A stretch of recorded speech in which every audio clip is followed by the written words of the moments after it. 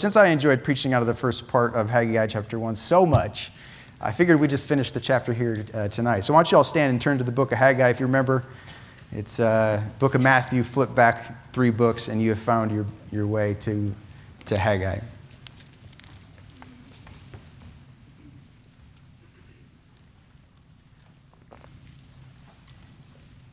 So there's going to be a little bit of review. I would imagine, I know I needed to review, and I was going to preach it. So I figured if I'm going to be preaching it and I got a review as to what I said last time, I probably ought to get give a little background as to what happened again and do a little refresh and catch us up to where we are when we get to verse number 12.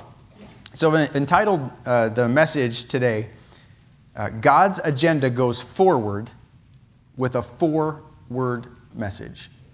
All right, so God's agenda goes forward with a 4-word message. All right, so we're going to read the whole chapter, but we're really just going to, when we get to the text, is going to be verse number 12 through 15. All right, Haggai chapter 1, verse number 1 says, "In the 2nd year of Darius the king, in the 6th month, in the 1st day of the month, came the word of the Lord by Haggai the prophet unto Zerubbabel the son of Shealtiel, governor of Judah, and to Joshua the son of Jozadak the high priest, saying, Thus speaketh the Lord of hosts, saying, This people say, the time is not come, the time that the Lord's house should be built. Then came the word of the Lord by Haggai the prophet, saying, Is it time for you, O ye, to dwell in your sealed houses, and this house lie waste? Now therefore, thus saith the Lord of hosts, consider your ways. Ye have sown much and bring in little. Ye eat, but ye have not enough. Ye drink, but ye are not filled with drink. Ye clothe you, but there is none warm. And he that earneth wages to put it into a bag with holes. Thus saith the Lord of hosts, consider your ways. Go up to the mountain and bring wood and build the house. And I will take pleasure in it, and I will be glorified, saith the Lord. Ye look for much, and lo, it came to little. And when ye brought it home, I did blow upon it. Why, saith the Lord of hosts? Because of mine house that is waste, and ye run every man unto his own house. Therefore the heaven over you is stayed from dew, and the earth is stayed from her fruit. And I called for a drought upon the land, and upon the mountains, and upon the corn, and upon the new wine, and upon the oil, and upon that which the ground bringeth forth, and upon men, and upon cattle, and upon all the labor of the hands. And then verse number 12 is where our text will be. It says this, Then Zerubbabel the son of Shealtiel, and Joshua the son of Jozadak, the high priest, with all the remnant of the people, obeyed the voice of the Lord their God. And the words of Haggai the prophet, as the Lord their God had sent him, and the people did fear before the Lord. Then spake Haggai the Lord's messenger in the Lord's message unto the people, saying, I am with you, thus saith the Lord.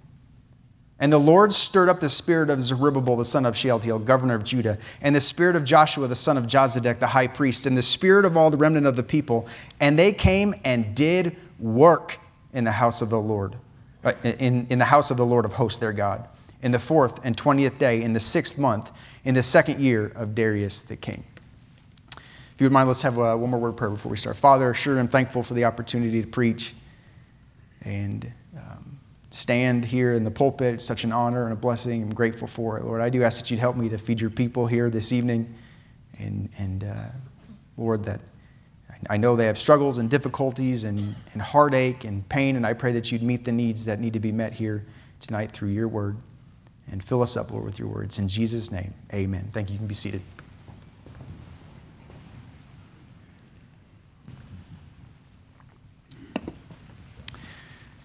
Well, aren't the early stages of child rearing fun? I say that sarcastically because it's absolutely horrible.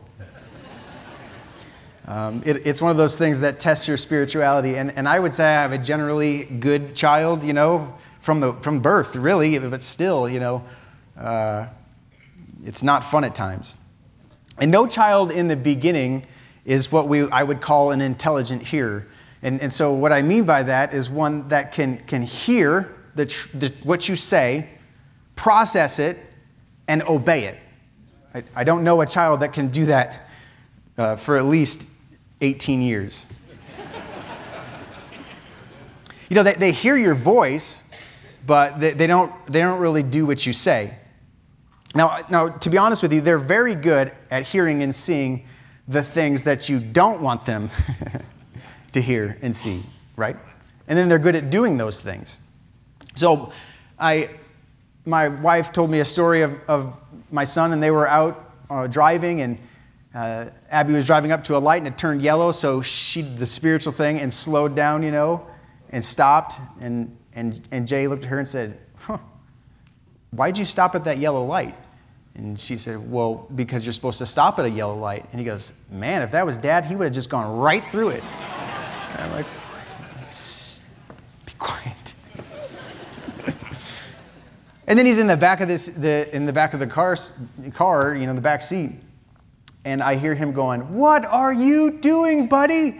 Go, go, go, go. And for a second there, I'm like, what are you? Oh, yeah. Yeah. That was me. Yeah. They're good at doing those things. And I know it takes them a while to be an intelligent hearer, to hear and do, to understand what no means. But the truth is that if you're a parent and you've gone through the portion of raising your child, you know when they know what no means. You know. And they know. Everybody knows. It's like we would train and say, no, Jay, don't touch that. And we got to the place where when he understood what no was, he'd go to reach for something and we'd say no, and he'd hesitate. And I'm like, gotcha. Gotcha. Now I know you know what no means. And then he touches it anyways, right? That's what they do. It's the times that you attempt to teach them to do right is when you recognize that they struggle to hear things intelligently. You try and teach them to do right and you recognize, okay, they're struggling to do it, so something's going on up here. And I know they're just a child, and I don't want to be too hard on them, but truthfully, it's agonizing at times. And I remember we put this basket of socks in my son's room, and he was, I don't know what he was, 9 months, he's crawling around the house, and we put the basket in there, and I'd spent time with him, Abby had spent time with him, a basket full of socks, and we're saying, Jay, don't touch the socks, and we got to the place where we thought he understood, and so, a day later or whatever, we're out, and then every parent knows what it's like for your house to go quiet. It's the most eerie sound when you have a kid or kids, right? Because you know something's going on. And so I'm like, hey, I better go check on what he's doing. And I go into the room, and there he is, the basket of, I think there's like 20 socks in there. I don't know why a 9-month-old needs that many socks, but he had that many. And there were socks strewn everywhere. And he had 2 fistfuls of socks and socks stuffed in his mouth. And I came in there, and he had the audacity to look at me and go. And we had a floor lamp in his room. Why we had a floor lamp in a little boy's room, I don't know. But I specifically, Jay, don't touch that. Don't touch it, buddy. Don't do that, Jay. No. And Abby was telling me this story when he was a little guy. She told me this story later on that day that she was out in the kitchen. She heard this crash and bang and shattered glass. And so she goes running into his room, and there he is. And he had knocked over the floor lamp, and there's the shattered glass with the bulbs. And so she's telling me this story, and I was like, man, what was he? Did he look scared? Did he look, concerned? And she said, no, he actually looked pretty proud of himself. I'm like, yeah. Not the aim, not the goal that we were wanting. But then there's those times when your hard work and your labor, it pays off. You know what I mean? And there's like rejoicing.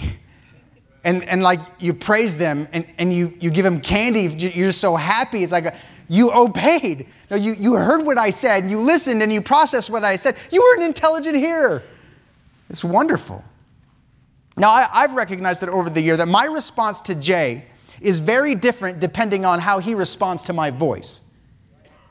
Let me say that again. My response to my child is different, very different, depending upon how he responds to my voice.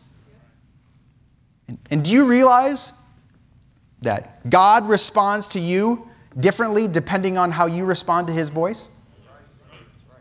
I mean, God spoke to Israel. Man, did God speak to Israel? He spoke to Israel, and his response to them was often dependent upon their response. And I'm not discounting the grace of God when somebody would do wrong, and God would give great grace to them. But oftentimes we could say, and we have the recorded scripture that shows us that God will respond differently dependent upon how his people respond to his voice. And I know this is where I'm going to do a little bit of the background, and so hang with me because I want to get through it because we need to catch up to where we are if we're going to jump into verse number 12. And so Israel has come out of captivity.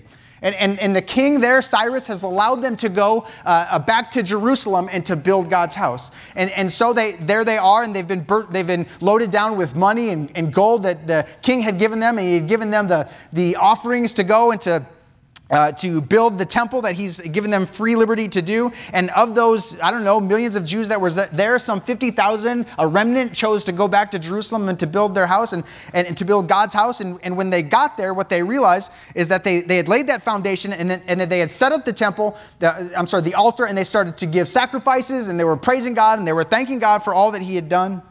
They laid that foundation, and it was a wonderful time in the nation of Israel. And then, after they laid that foundation, what they did was they had these people that came up to them, the Samaritans, as we know who they are. And they said, hey, we're like you. They were half Jew, half Gentile. And we're like you, and we worship like you. And we want to build the temple. And Israel rightfully said, no, you're not going to build the temple with us. This is our responsibility. You don't think like we think. You don't worship like we worship. You don't have the same God as we do. So we're going to build the house. And God's given us the responsibility to build the house. And so these Samaritans didn't like that. And so what they did is the Bible says they frustrated their purpose. And so they would go back to the king who is not Cyrus anymore, but is now a king called Artaxerxes. And he said, Artaxerxes, these Jews, I'm telling you, they're rebellious people. And if you allow them to build this temple that they just laid the foundation for, they're going to build a wall. They're going to take your money. They're not going to give you money. And they're going to be a nation that's going to fight you in war. He goes, go ahead.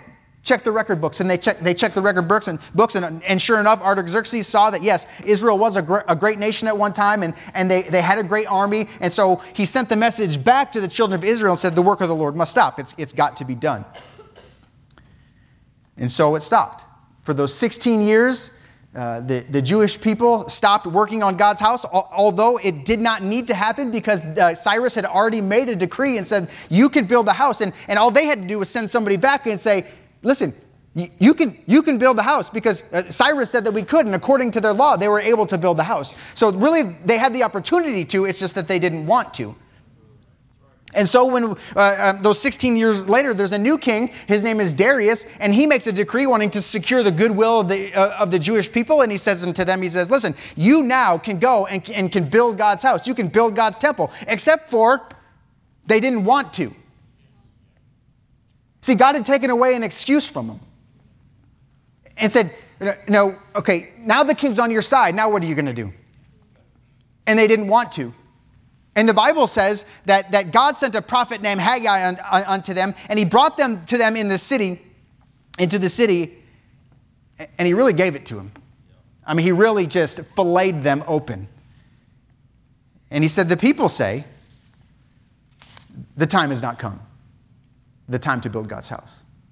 And he says, is it time for you, O ye, to build your houses while the house of God lies waste? Is it time for you to go and to build your house and you're going to allow God's house to lie waste? Because what they were doing is they had shifted their attention over those 16 years. They had shifted it from building God's house and they had shifted it to building their own house. And they were plowing the fields and they were reaping corn and they were getting money and they were giving their attention now unto themselves selfishly instead of unto God. And they were saying, well, it's just not time yet. You see, the political climate isn't right and the Samaritans are there and they don't like us, and a new king's going to be on the scene, and as soon as we get started, this king's going to say no, and it's just back and forth, and really it's just not time yet. And he says, okay, but is it time for you to build your house? And if you remember, we had a little illustration over here where there were signs and we had cloths hanging over them, and we talked about how there's the cloth on there, and the cloth was just an excuse. And what the excuse was just to say, I want to just cover up what I really am and who I really am.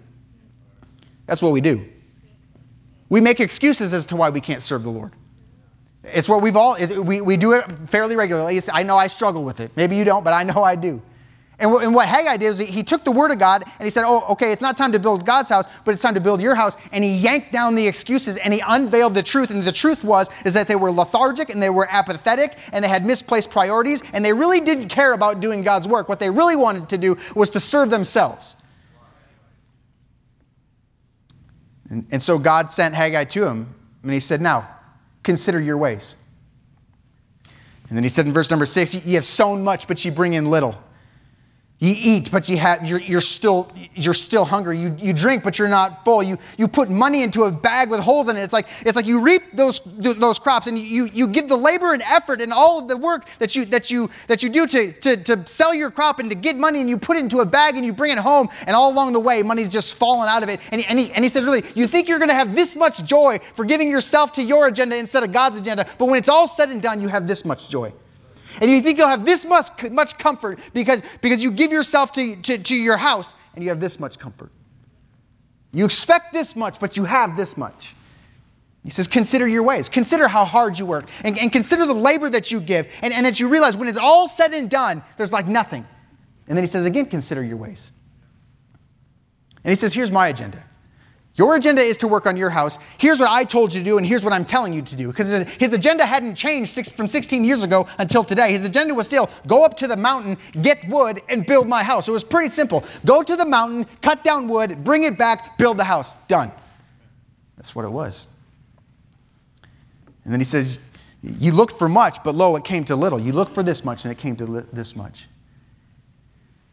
And he said, when he brought it home, God took credit for it and said, I did blow upon it. It was me. Why? Well, he said in there, because every man runs into his own house, and my house lies waste. Every man is so focused on their own agenda and their own life and their own money and their own comfort and their own joy and their own this and that. And he said, because of that, all I've had to do is go like this. Can you just see it? Man working and laboring and giving so much effort to get gain and to get comfort and to get what we assume to be and think to be wrongfully joy. And God just sits in heaven and goes, that's all he did. And so, the message was over from Haggai. And what we learned that if your agenda consumes you, God will consume your agenda. And then we just kind of left it there. But there's more to the story. And Haggai gives his message and just kind of like, you just see him sitting back for 23 days. 23 days he waited. And just sits back and crosses his arms. And waiting to hear what God would say. And God sits in heaven and he waits. And he looks in. And he sees his people. In 23 days, God observes their response to his word. And wouldn't you know it? I mean, we got to give credit where credit's due. Because they're a stubborn nation, and it's been proven throughout the Bible that they're a stubborn nation. That God has sent them prophet after prophet after prophet, and they have stoned them, and they have killed them, and they have rejected them, and they have done every unseemly thing to them because they didn't want God's word, and they rejected, and they stiff-armed, and they pushed this one away, and they wouldn't listen to that one all throughout their history, century after century after century. There's these hard-hearted people that did not want the Lord, and they rejected God's word, and they were disobedient people. But praise the Lord. Let's look at verse number 12 because he says, and all the people. He says the governor and the priest and all the remnant of the people. He says this word to him, obeyed. I mean, we have to say amen to that. You think about it. How many parents in here have a child and it's like you work with them and you work with them and you work with them and you work with them and they disobey and they disobey and they disobey and finally it's like one day they get it. Yes. Yes. It's amazing. They obeyed. Now the word obey, it means this. To hear intelligently with the idea of obeying. So it's just not to understand, but it's to process it to the place where you hear what they said and you obeyed what they said. Now, men, we have an ability, an innate ability. It's built within us. We don't even have to work at it to hear unintelligently. Yeah. Okay, I will tell myself. I've sat in a car with my wife and I've been trying to process my day and think about other things, and she's trying to just unload her day on me, and something is in me. I don't know what it is. I don't like it, but it's there. Where it's just like I have this ability to give properly timed uh-huhs. Uh-huh. Oh, right. Oh, really? Uh-huh. And nothing's getting in. And I have a feeling that you all do too, men. Yeah. Okay, someone said no. Yeah. And then your wife asked, what did I just say? She's my wife, my sweet wife, did that to me one day. And I went, oh. I don't know. I'm sorry. Would you forgive me? And that happened, and we moved on, and we're doing fine now. But I have an ability to be unintelligent when I listen. I love it. I don't want to talk to anyone else more than I want to talk to her. But there's something that's in me that just goes brain dead. Unintelligent here. But they got it. They heard it. Okay, why this time? Why this time did they obey?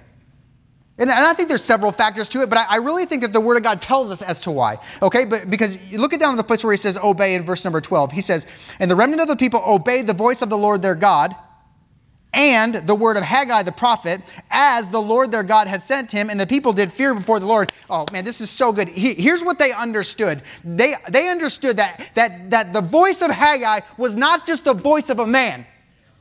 They understood that Haggai was he didn't just come up with his own message. He didn't just say what he wanted to say, but they equated this, that the voice of Haggai, it's like the voice of God. And God is speaking through this prophet. And oh man, it's such a wonderful story where this prophet comes in with the word of God, and they understand that this very man is speaking truth, not from some little low earthly wisdom level, but a high level. And God looked down in their life, and he saw that they were on the wrong agenda, and God sent a man to him because he wanted to get them back on the right agenda. And they understood, we are off. We're wrong. And God sees. And God knows. God sent a messenger to shake things up, and man alive, did he ever. And when these people recognized that the preaching of this prophet wasn't just man's words, but God's words, you know what happened? Obedience. And awe. No, they realized that for all of these years, these 16 years that they had refused to follow God, they were on their own agenda. They realized that the chastisement that they had been receiving was not because of bad luck, but it was because of the very God in heaven looked down and he saw their disobedience. And when they recognized that these two things came together in their mind, a light bulb went off, and all of a sudden what was at one time unintelligent hearing became intelligent hearing. And they said, God in heaven sees. God in heaven knows. And he sent a man to tell us. And it brought him to a place of fear and awe of God. Now here, I think it's every man's tendency in here, every person's propensity that dwells within them to listen to preaching and yet fail to realize that it's from God. I don't always think it's out of rebellion, you know? I don't think that we sit here and we're just rebellious to the place where I don't care what God says. I don't want to do what God. I don't think that's the heart of even the Southwest Baptist Church. But I think that we are creatures of habit. And I think that we have the ability to come into service after service after service, and we know when to stand, and we know when to sit, and we know when to sing, and we know that we're supposed to listen to the choir, and we know we're supposed to listen to a song, and the whole time we could be thinking, oh, what am I going to do about this in work tomorrow, and what am I going to do about lunch? I'm hungry. Is Brother Andrew going to preach an hour and 5 minutes like last time? No. And we can get familiar with God. And I think there's a real danger here at Southwest Baptist Church. We were able to travel with music groups and see different churches for years. We were able to travel with groups. I've never seen a church like this in my life. In my life, I've never seen a church that is consistently fed with good Bible preaching like we get. And I don't think that the greatest danger for the Southwest Baptist Church is that we are going to experience weak-kneed, watered-down preaching. That is not our issue. No, we don't have that problem. We have a pastor who rightly divides the Word of God and he gives attention to it, and it's on his mind all the time. I can just imagine that he's developing 3 messages a week and he's trying to hear from God and he wants to convey the truth, but that's not our biggest danger. Do you know what I think our biggest danger is? Is that we just get familiar with the whole thing. We just all of a sudden become unintelligent hearers. But hey, hold on a second. I want to remind you this, that the preaching of God's word is his avenue today in which he wants to speak to his people. God uses the word of God and he uses the preaching of the word of God because he wants to speak to you and he wants to speak to me. And God uses the word in your Bible reading because he wants to speak to you. And we can just get familiar with it. And we can take it for granted. I'm guilty of it. We've forgotten that God speaks. Let me ask you, when you came in the door this morning and this evening, did you think God's going to speak? God is going to speak.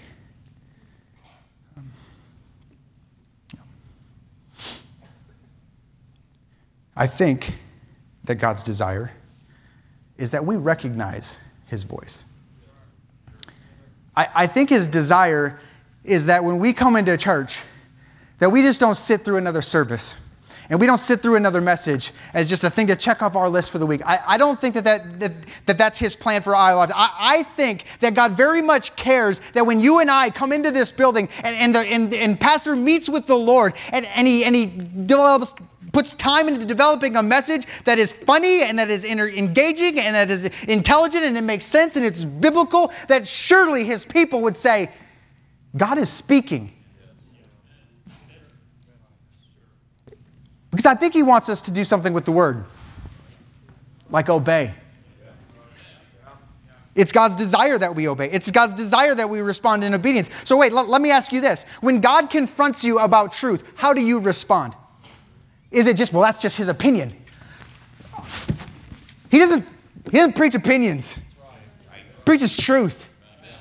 He preaches the truth. Well, I don't really agree with that. That's just not mine. He's a pastor. He's supposed to do that. Wait a minute. What does God say? And what is he telling us from his word? And if God says it, then you better believe we better obey it. If heaven opened up today and God looked down at the Southwest Baptist Church and he spoke, you better believe we'd be all on our face. Can I tell you that God speaks? He is speaking. He didn't just speak back in Haggai's time. His design was that whoever were to rightly divide the word of truth and to speak Haggai's message that ultimately is his message is echoing the voice of God throughout the ages. And so when he confronts you about your agenda, how do you respond? In the context, when he confronts you about how you're spending your time, how do you respond? When he confronts us about how much phone usage we have to the neglect of our family. That God's agenda is not here, but it is here. When God confronts us about our lack of care for souls, how do we respond? Well, yeah, it's just what we do. We're the Southwest Baptist Church. We sit and we hear good preaching. We're a flagship church. That's what we do. How do we respond when God speaks? I want to ask you this. Do you sit in the pew when it's invitation time without even the thought of going to the altar? What are we saying? What are we saying? Are we saying that God never speaks? If God opened the windows of heaven and he spoke, you couldn't get to the altar. Friend, God is speaking. So we're saying, I would say, one of 3 things. If we sit in the pew and we never go to the altar, we're saying one of 3 things. Either God doesn't speak, we've reached a level of perfection to where we don't need to go to the altar, or we've plugged our ears. And we've failed to hear God. Oh, we listen. Oh, we hear. But we don't obey. I don't know of any other options in that. And I'm not saying we need to be at the altar. I'm just saying, has it been 10 years? What are we saying? Well, how would God respond if I don't hear God's word? If I don't do God's word? Well, I don't know I can't say exactly how God would respond if we don't do his word. I can just say what he's done with Israel. I can say that if we were to look back at the history of Israel, what we understand is that those who continually rejected God's word and they chose not to do God's word, he used other nations as his whooping stick. He would take Babylon and say, okay, Israel, boom. All right, Assyria, here you go. Boom. I mean, I can't say what he would do to us. But I can say what he would do to, I don't know, the churches in Revelations. I mean, I can look at the church of Ephesus who did good things. No, they were right doctrinally. They fought for the truth and they fought for what was right. They loved doctrine. But they left their first love. Oh, I'll do everything, God, but without a relationship. And what does God say? Repent. Or I'll remove your candlestick. We believe that to be a pastor. It's a scary thought.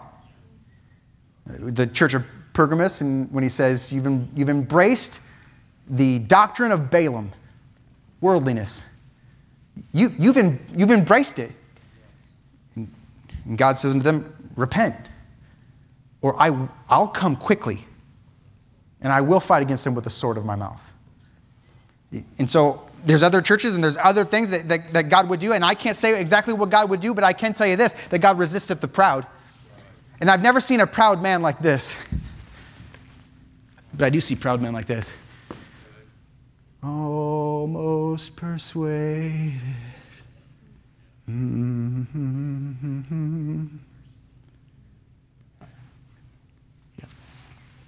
Okay. Well, how would God respond to those who obey his voice? Well, why don't we find out what God said in verse number 13? Because here's what happened before we get there. It had been 23 days since Haggai's first message. And then word got out that the prophet wants to have a word with his people. With God's people. And come on, you would understand the level of confrontation that he had with his people, with God's people. And for 23 days, Haggai sat back and there's those people and they're just thinking on what happened. And they hear Haggai wants to talk to this. Yeah, we're supposed to meet at the foundation. I'm making that up totally. I don't know if that's true, but we're supposed to meet at the foundation of the temple. And so they walk out of their big elaborate houses and they walk up to the temple. And there is Haggai, and he stands before the people. And it's like almost like when he stands and he inhales to give the word of God, that they kind of shriek back because they're afraid of what is this man going to say. And God had looked down at the nation of Israel and he had seen that they had obeyed. And God gave Haggai, he calls him the messenger of the Lord, a message. God dispatched him with a message. And here's what he said to the nation of Israel. I am with you. Say what? Yeah. Yeah, he said, I am with you. What did he just say? No, God looked down at the nation of Israel for 23 days and he saw what they were doing. And I'm sorry, I'm telling you, there must have been some great repentance that went on. There must have been people that were getting right. And there must have been families that were getting right. There's probably meetings where they could say, okay, how do we get started on the temple? And I'm just saying that they got back to the place where they were obedient and God saw it. And here's how God responded to those who listened to his voice, who obeyed his voice. He said, I'm giving you my presence.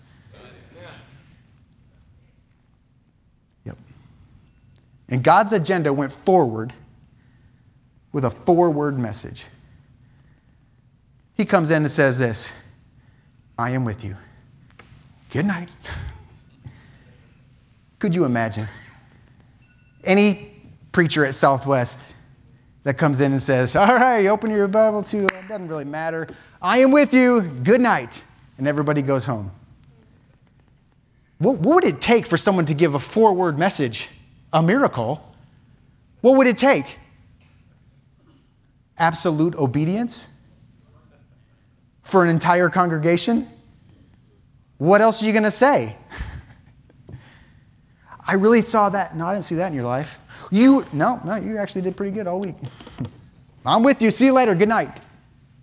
And so because these people heard God's voice and they processed it and they obeyed God's voice and they knew that the prophet Haggai was speaking God's word and they connected the two, they said, okay, I believe that is God's word, and because it's God's word, I'm going to obey. And the obedience brought about God's presence in their life. And there was fellowship again, a relationship again. I think there's a link between how we handle God's word and our fellowship with him. Matter of fact, I'm pretty confident that there is. You go to the book of John and you go to John 15 and you'll find out that Jesus is talking to his disciples and he goes on and he uses the word abide. I can't remember, maybe 9 times, I can't remember. But he uses that word and he keeps using it. Abide in me, abide in me. I am the vine, ye are the branches. And he says, if you're broken off from the vine, you can't bear fruit. You're good for nothing. You're just good for the fire. And he said, but if you abide in me, if you just take up residence in me, you know what's going to happen? You're going to bear fruit. Well, how does that happen? Well, he says it in verse number 10, if you keep my commandments, you shall abide in my love. In love with me, meaning we fall out of love with God, but he doesn't fall out of love with us. But if we're just simply obedient to his word, you know what that brings? Fellowship. Yep. Man, that's good. And maybe you've been operating the Christian life for a while without God's presence. Don't we all fall into that? I know exactly what it's like to go through the ministry and to go through teaching classes and to go through Bible reading and all that kind of stuff and just do it to check it off a list. It's horrible. It's a horrible feeling. And maybe you've been doing it for some time now. Well, how do I get right? Let me ask you, how are you handling the preached word? Are you listening intelligently? Are you hearing and doing? Do you recognize that God is speaking? That he didn't just speak? If you respond to God's word with obedience, God will respond to you with his presence. And there's that fellowship. There's that joy. Well, how does God manifest his presence? How does he do that for us? Well, I think according to the text, he does it in 2 ways. God's presence was manifested by his word and by their work. Okay, well, what do you mean by his word? Well, he sent a prophet, and he sent him in there, and he said, here's what I want you to know. I'm going to give you my word, and I'm going to comfort you and let you know you're not alone. I'm with you. That's good. I remember when I lived in Denver, Colorado, and I was going to church there. I was in a process in my life where God was weeding things out of my heart and life, and he was just tearing things out. And I started to, through that process, doubt my salvation. Now, I was very much saved, but I had gone a long time without trying to ever follow the Lord or walk with the Lord. And I got to the place where I'm like, how could I be so childish spiritually? And I realized that there was no spiritual growth. I was a spiritual infant. And I remember sitting there, and it was like day after day, service after service, for probably a year and a half. I would wake up in the middle of the night with just fear. And time again, I would go to the altar. God, am I saved? God, am I not saved? God, is this? God, is that? Well, God, what is going on? Just confused as can be. And I said, and I don't think this needs to happen every time, but it did happen this time because God knew where I was at and what I needed. But I remember sitting there at the altar, and I said, God, if you don't show me that you're with me, then I'm going to burst. I don't know if I'm going to make it. I was just pouring my heart out to God. And I'm sitting there in my pew, and the invitation was over. I came back to the pew, and the invitation was over, and this old man, this older gentleman that was there, he came up to me, and he stuck his hand out, and he shook my hand, and he said, son, I just want you to realize something. Whenever you smile, I know the Lord is with you. I'm like, man. That was so comforting. So comforting to know that the God in heaven cares about you. He's got a way of manifesting his presence to us through his word. There's nothing like it. There's nothing like going to the Word of God. There's nothing like having your Bible open in your lap in the morning and you're reading the Word of God and God speaks to you. I mean, I've had my times where there's been chastisement, and as well as we all have. I've had my times where I've been in the Word of God and God said, no, Andrew, you know what? You're actually a wicked man, and it's been rough, and I don't like it, but I needed it. Why? Because he wants to have I'm with you moments.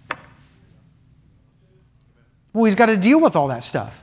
And I can tell you times I've been away from the Lord, and then times I've come back to the Lord, and it's like, Andrew, I love you.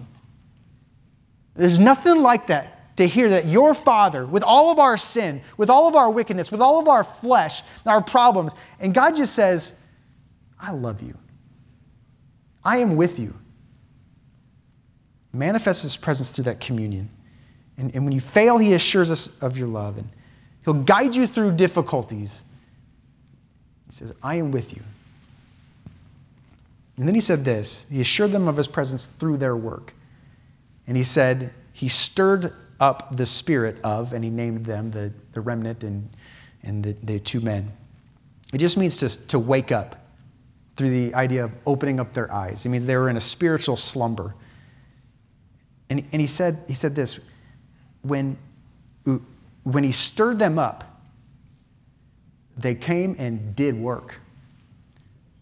They got God's work done. You know what it's like to do God's work without God's help? It's miserable. It is the most miserable feeling in the world. It's like, why am I even doing this? Why am I preaching? Why do I get up in the morning and read my Bible? Why? Well, there's something there that God just hasn't stirred somebody up. It's like I'm in a spiritual slumber. But he said this. Here's what I want. I'm going to stir you up because I saw that you recognized my voice, and because I saw that when you recognized my voice, you obeyed. I'm going to give you my presence, and my presence is going to do this. It's going to stir you up to do God's work. And so these men, the Bible says that they went up to the mountain and they got wood and they came back down and they built God's house. They got on God's agenda. You see, the getting on off of our agenda and getting onto God's agenda isn't some begrudging thing like, fine, I guess I'll go to visitation. It is when we're doing it in our own strength. But when we recognize God speaks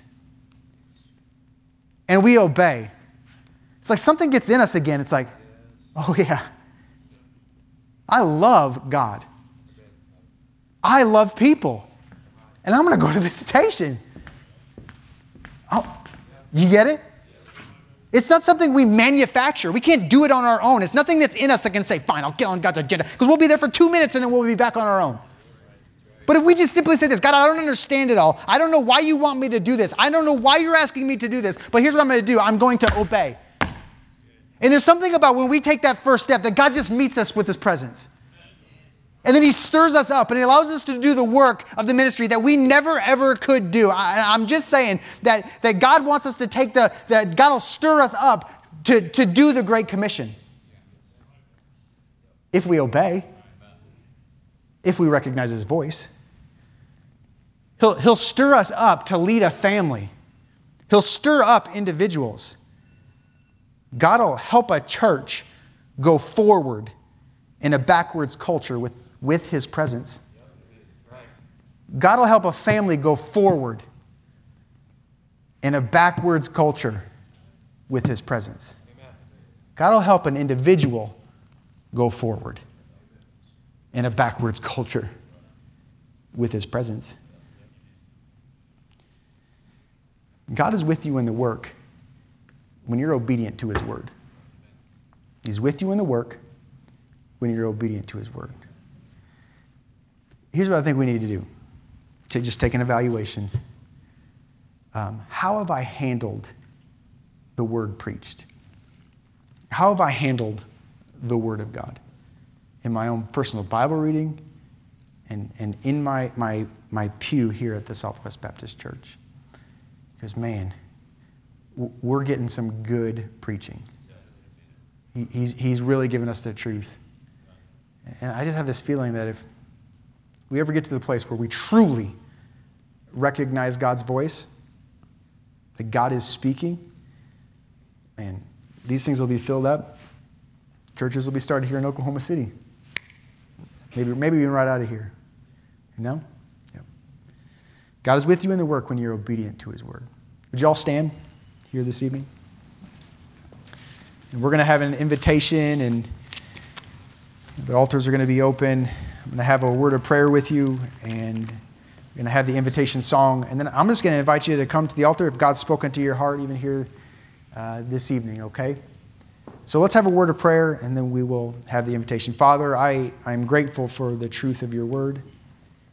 And Lord, forgive us for the times that we mishandle it. And we're so thankful for the Bible and for the King James, and we stand strong on those, and we love it, and God, we're thankful for it. But God, forgive us if we refuse to recognize you speak to us through that word. So God, help us as a church to renew our love for you and our desire to obey and to hear what you have to say and to do it and to purpose to do it.